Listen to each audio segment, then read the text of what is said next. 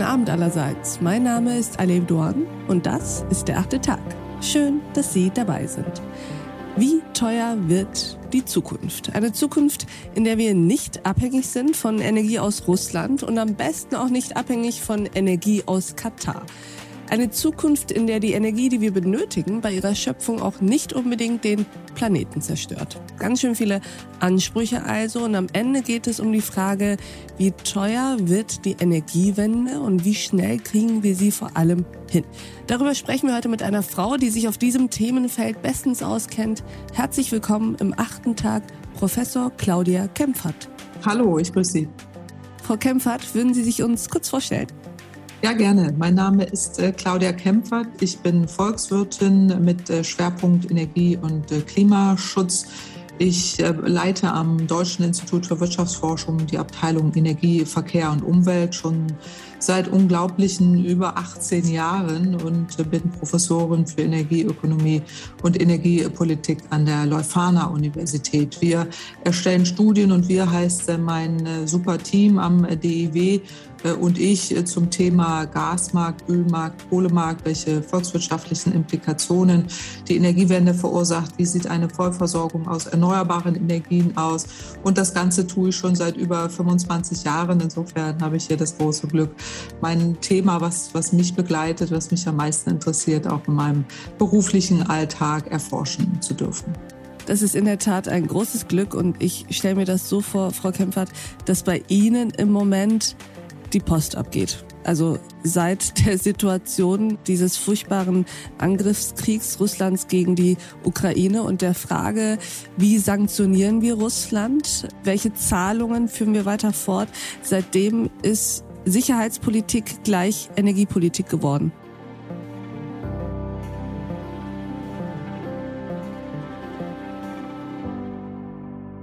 Ja, also klar ist viel los und Sicherheitspolitik ist schon immer Energiepolitik und darauf weise ich schon in so vielen Studien hin und auch in einer Studie aus 2006, wo ich schon explizit vor eben dieser Gefahr gewarnt habe, vor Russland gewarnt habe, vor der Situation auch in der Ukraine. Das ist ja keine neue Entwicklung, die wir erleben, sondern es ist ein Muster.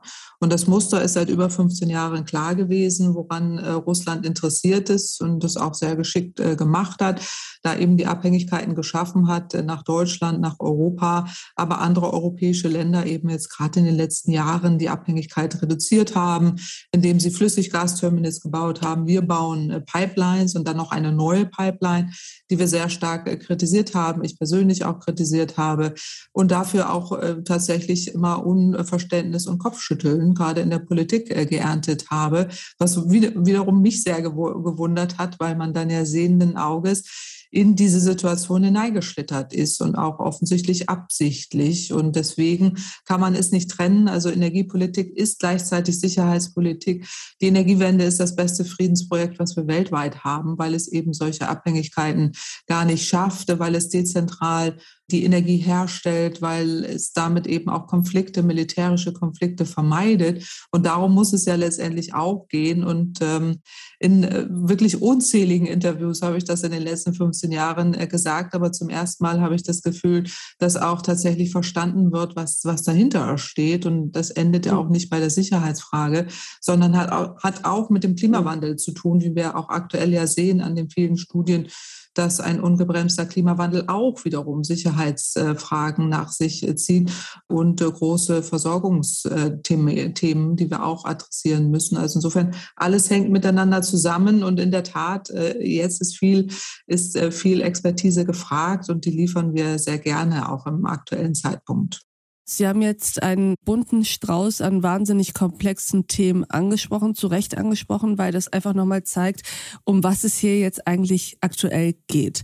Lassen Sie uns versuchen, auf die einzelnen Teile mal tiefer einzugehen. Sie haben eben davon gesprochen, dass es ein Muster ist, das seit 15 Jahren klar gewesen ist, was die Abhängigkeit von russischem Öl und Gas angeht und dass wir sehenden Auges und zum Teil auch absichtlich da reingeraten sind. Was, Frau Kempfert, hat denn die Politik eigentlich aus Ihrer Expertise heraus, aus Ihrer Meinung heraus, was hat die Politik davon abgehalten, dieses sehende Auge auch entsprechend einzusetzen und in diese Abhängigkeit nicht zu geraten? Wie erklären Sie sich das?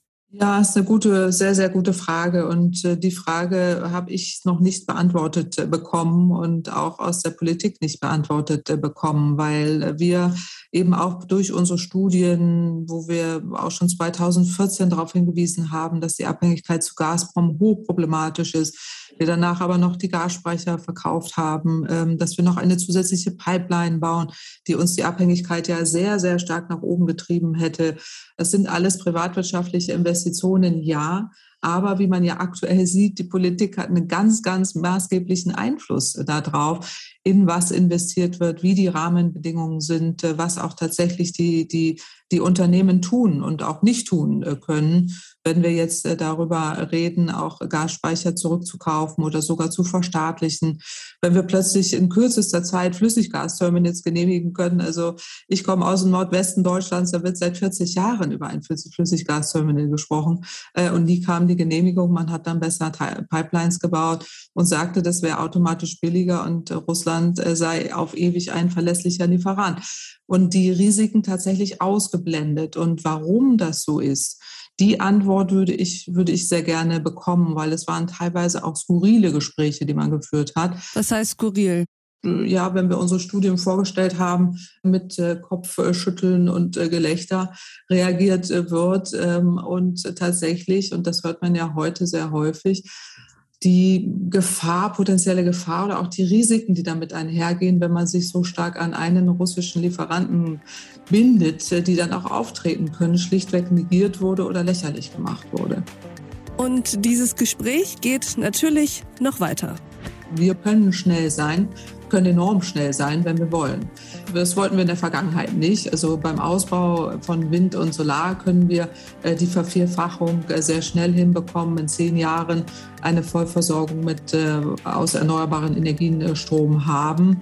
Beim Gebäudesektor kann man ähnlich schnell werden, wenn man sehr schnell anfängt, Fachkräfte auszubilden, auch hier Jobs einzustellen, Umschulungsmaßnahmen einzuführen.